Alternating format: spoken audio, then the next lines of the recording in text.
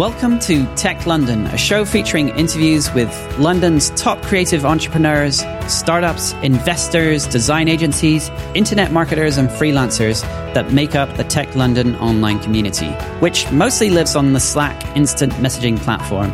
We rotate through both hosts and guests for these interviews, so you have the chance to hear from multiple perspectives on London's tech scene.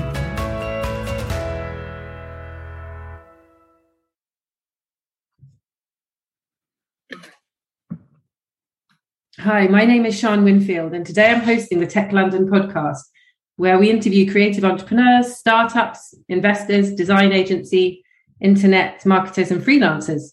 So today's topic is smart cities and 5G, and I'm super excited to be joined today by Sarah Sloman, who is Head of Future Mobility Partnerships at Elmatronics. Hi. Hello, and thank you very much. Gosh, to be introduced in such high regard with the likes of entrepreneurs is quite an honour. Super. So I know we've spoken a little bit about this before, and I know that you sit well in the EV space and some smart cities stuff. So it would be super just to hear a little bit about you, and then let's chat. Yeah, and thank you for having me on the Tech London talk. Ultimately, so as the head of future mobility partnerships at Elmatronics and also Hubster, which is the software that underpins all of our charging, really important that I keep up to date with what's happening in the marketplace, what other companies just like us are striving for and doing, but ultimately, what is the future landscape going to look like for our towns and cities? And how do we, as key players in that, make sure that we're helping to inform policy and planning, and then the result will be a city built for its users? And that's what I'd really like to see. Fascinating. So that you've summarised that really well, but there's so much more behind all of that, right? If it only was that seamless. Let's kick off with sort of where we are with things and where we're looking to be. Well, we've never seen anything quite like it. I think micro-mobility and connected smart cities has always been something on the horizon, something aspirational. Visions of futuristic vehicles moving around a cityscape is something you'd expect to see on a futuristic movie, but that's just simply not the case now. And it takes the wonderful opportunity for somebody working in public sector to work with those in the private sector to really harness that technological advancement and opportunity to copy other cities, not just in Europe, but around the world, and almost cherry pick from what we're seeing coming forward from entrepreneurs and designers and tech companies that can really unlock that, what I find interesting, the e-mobility piece. So zero tailpipe emissions in the cities, pedestrian prioritization, an interest in uptake of public transport. So people not even wanting to utilize vehicles for themselves as individuals, but being perfectly willing to hire or share. So it's kind of interwoven with that cultural shift of being prepared to share and not wanting to own anymore. We don't own our phones, and more people are willing to lease rather than own or buy. So we see this translate really well into the transport sector. People are very keen to understand how they can move around faster, cheaper, and now cleaner and greener too. So my dreams have all come true, and I think there's been some really key triggers along the way, not least of all governmental changes, having prioritised cycle investment and infrastructure comes hand in hand with that. But it's often the case that when there's a big road building budget announcement, a lot of people wince and worry that that's going to mean an issue for sustainable transport. But actually, it often is the opposite of that. Often because implementation of sustainable transport is very affordable and a good benefit cost ratio score per capita, we see that there's often an offshoot of investment purely for walking and cycling, or in this case for things like e-scooters or e-bus lanes, and clever curbside charging, I think will be the next big thing that the consumer will see.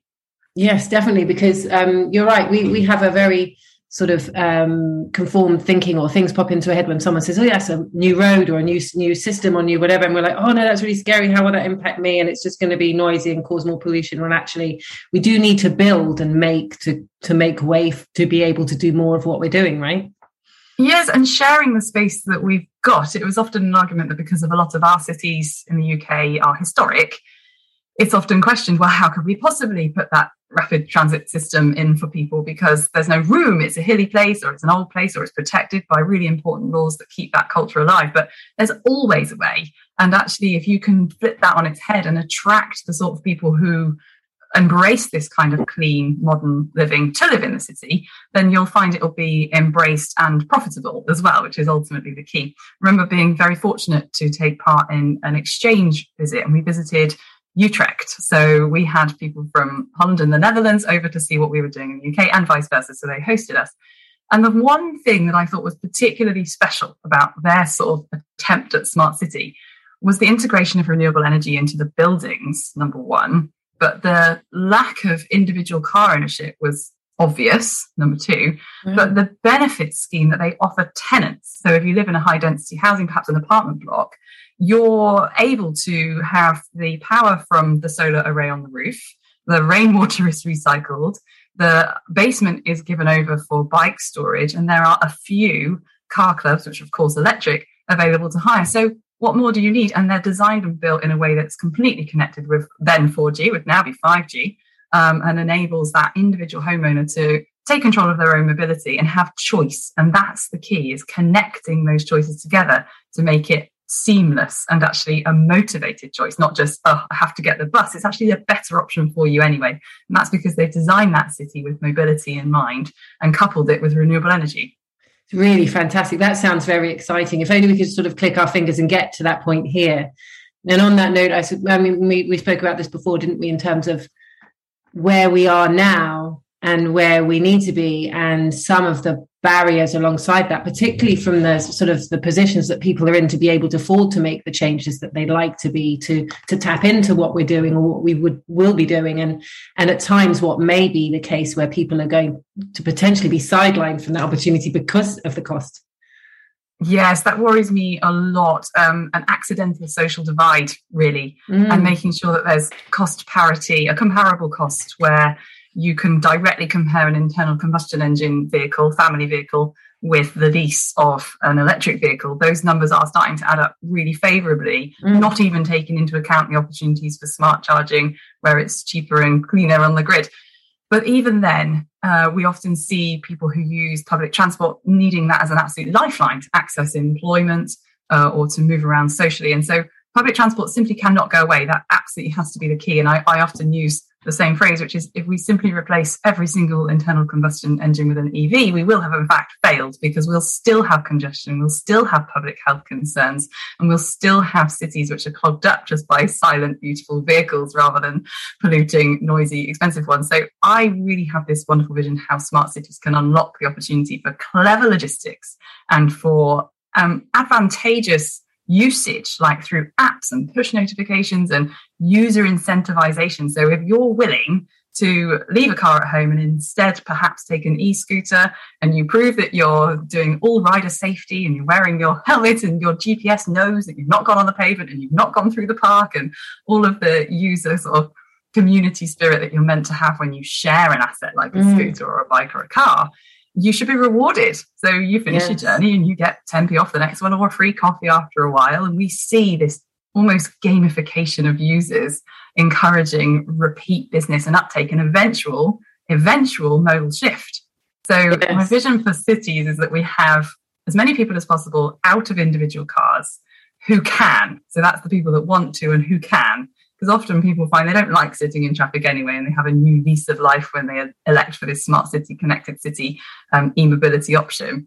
And then we see them decide that they don't need a car at all. And this is really important for me in my role and in fleet, because then the streets are freed up for fleet vehicles to make the essential journeys that they have to make and the deliveries that they have to make. And then that means that the congestion is alleviated by people being mindful of their journey choices. Often they're a default, get in the car, but they didn't even know that other choices are available to them. So it's a huge responsibility for city planners. I love that. And it's so multi-layered, because it is about, it's what's interesting is we can assume, you're quite right, as you're saying, let's just replace petrol or old hat ways of doing things with this new electronic way of traveling, or vice versa.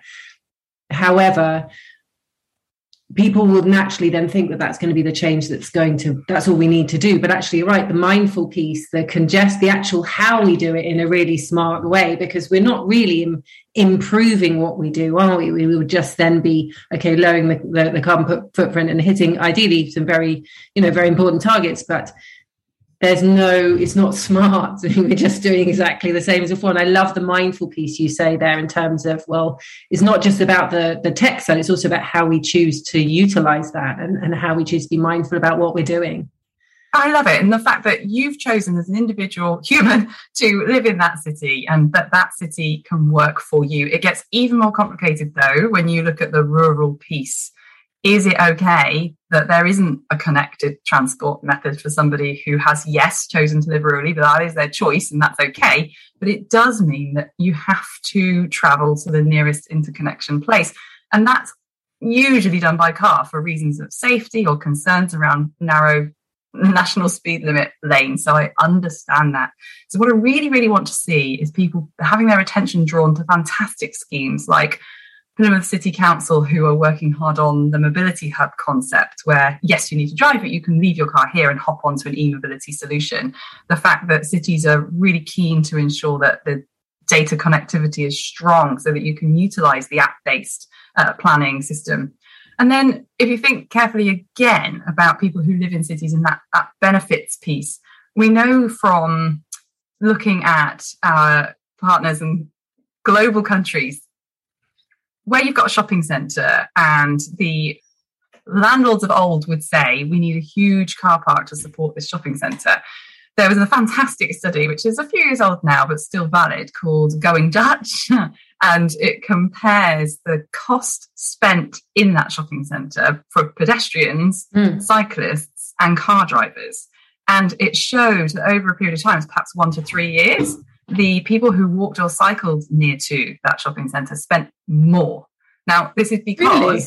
Yes, and I've never let that fact go, and it's nothing to do with me, credit for me. It's just a fascinating fact. And it's because if you think, you're actually manoeuvring through the shopping centre, so you're more likely to see something in a window or want to stop and chat, and then your eye is drawn, or you'll want to eat, or you'll drink a coffee. So over the space of a year, that's fine. And also, you can still carry some goods, whereas people they find when they've parked a car, the subconscious subliminal pressure of knowing that every hour that goes by is going to cost them more is actually a sort of psychological limiter to staying in the car park. That's really interesting. Town shopping, it's amazing psychology behind every transport planning. But great for buy-ins for some of the larger shopping spaces and infrastructures to say you can support the smart city with all the growth into the space, because these are the stats around people actually enjoying and spending more. And it gets even more exciting when you overlay that potential profit by unlocking that by providing cycle spaces, providing safe places for people to access the shopping centre. If you then think about the swathes of car park space that they already had, and more spaces will become available through this move, you can then make that space work as an asset to sweat for you as well. Because if you overlay that with destination charging, to unlock the people who can't charge at home when they've got an electric vehicle, they, on the flip side, are more inclined to stay for that 3 to 4 hours because they would quite like their battery to be refilled whilst they enjoy the delights of the out-of-town shopping centre or equivalent. So it starts to make that square parcel of land that you have allocated as parking to be an asset that you can plan almost consistently to see what return profit you can expect. So people like Just Park are really working hard to help with the issue we've got in the UK, which is that not everybody, if they want an electric vehicle, can charge at home. And we at Elmtronics and Hubster totally get that. And we want people to look at destination parking and charging as an option, a viable option, especially as we see the battery capacity and range of these vehicles increasing and the cost of ownership coming down, whether you lease or buy. So it means that just because you can't charge at home doesn't mean that you can't have an electric car. You know, that's something that we've looked at a couple of years ago, and every month more and more public charging pops up. And so we're seeing this surge of interest, particularly over social media, where somebody has spotted someone else in a service area at the motorway where GridServe have just swept through the nation, taking over from the electric highway.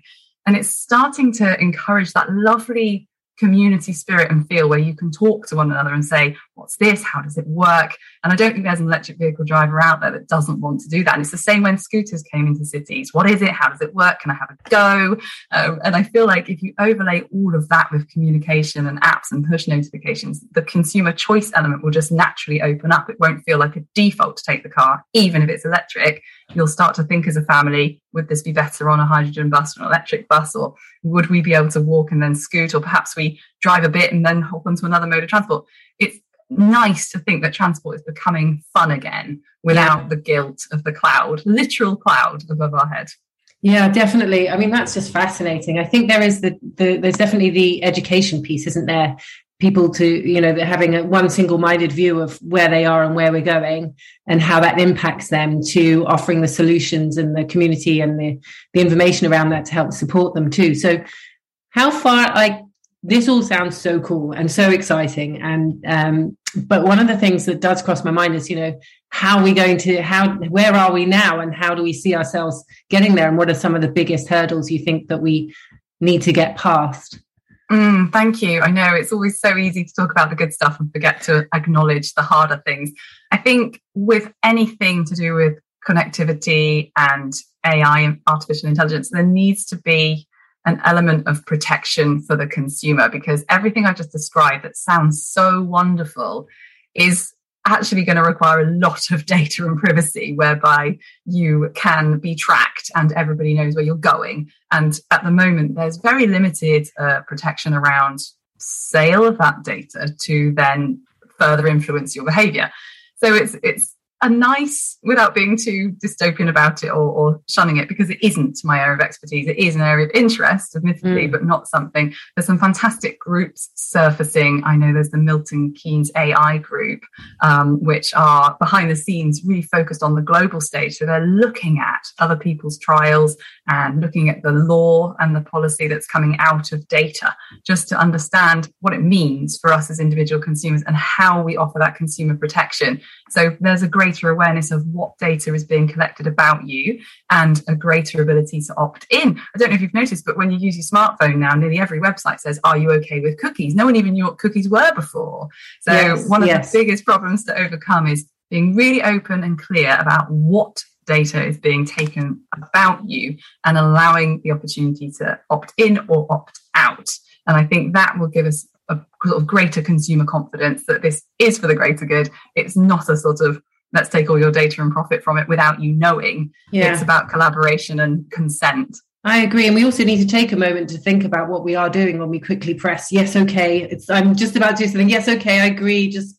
I don't mind cookies. It's like, well, what am I actually giving my data away for? I mean, there needs to be an element of transparency in order for us to build something like an infrastructure where we're looking to get to. But I think people need to create an awareness around what they are doing and why, and then also where we are heading and how that will impact them and how they can get involved with the conversation and how they can change how they do things too, right?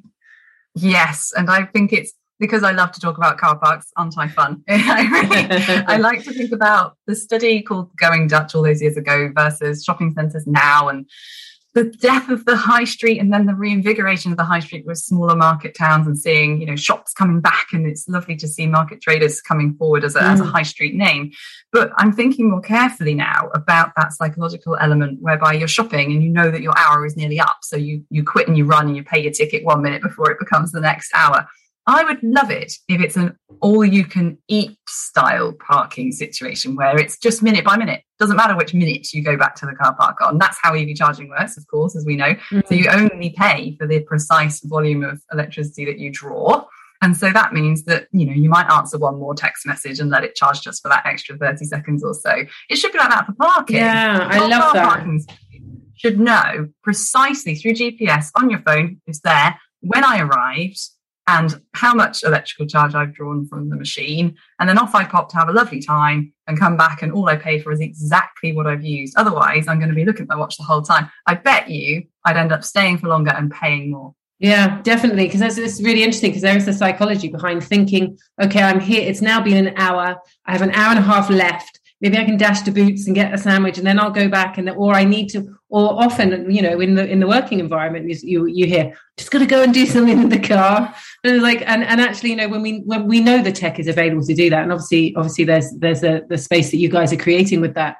But I think then there's the fact that if we put as much energy into social media and tracking how our you know, all of our things in there, but putting it to good use for us to be moving forwards with, you know, I think that would also help us along the way a little bit. It's very true. The future is definitely bright. And that's why the micro-mobility piece, which is so popular, has been, because your flexibility as a user is to go door to door. Most of the time, you can take that e-scooter from one position to the other. Obviously, in some cities, they've adopted a more rigorous way of parking them to avoid sort of street furniture clutter, which is really good for inclusivity. There's nothing worse than, you know, a pushchair, a wheelchair, or even somebody laden with shopping to not be able to move through the pavement that was designed for them because it's now covered in e-scooters. But I'm seeing a real nice kind of shift where people are accepting of that. They're not seeing it as a throwaway opportunity. They want to work with the city to make sure that asset stays available to them, because it's just opened up such great possibilities to leave the car at home and let fleet vehicles utilize vehicles and move around the city freely and quickly and more efficiently. Because even though it's electricity in the battery, it's actually still going to need to be fueled, and that's why every smart city needs to be underpinned by good data security, good town and city planning, but also renewable energy at every opportunity. Every building needs to have that telemetry, but also the ability to generate and store its own electricity, just to bring the whole carbon footprint down of the whole business. I love that. Well, what a positive note to end our chat on. It's been so interesting, and just as interesting as I thought it would be. Thank you so much for your time. My pleasure entirely. Thank you for having me on, Sean. Thank you. You've been listening to the Tech London Show. If you're interested in joining the community or even making an appearance on this show, make sure you join our Slack group over at techlondon.io. Till next time.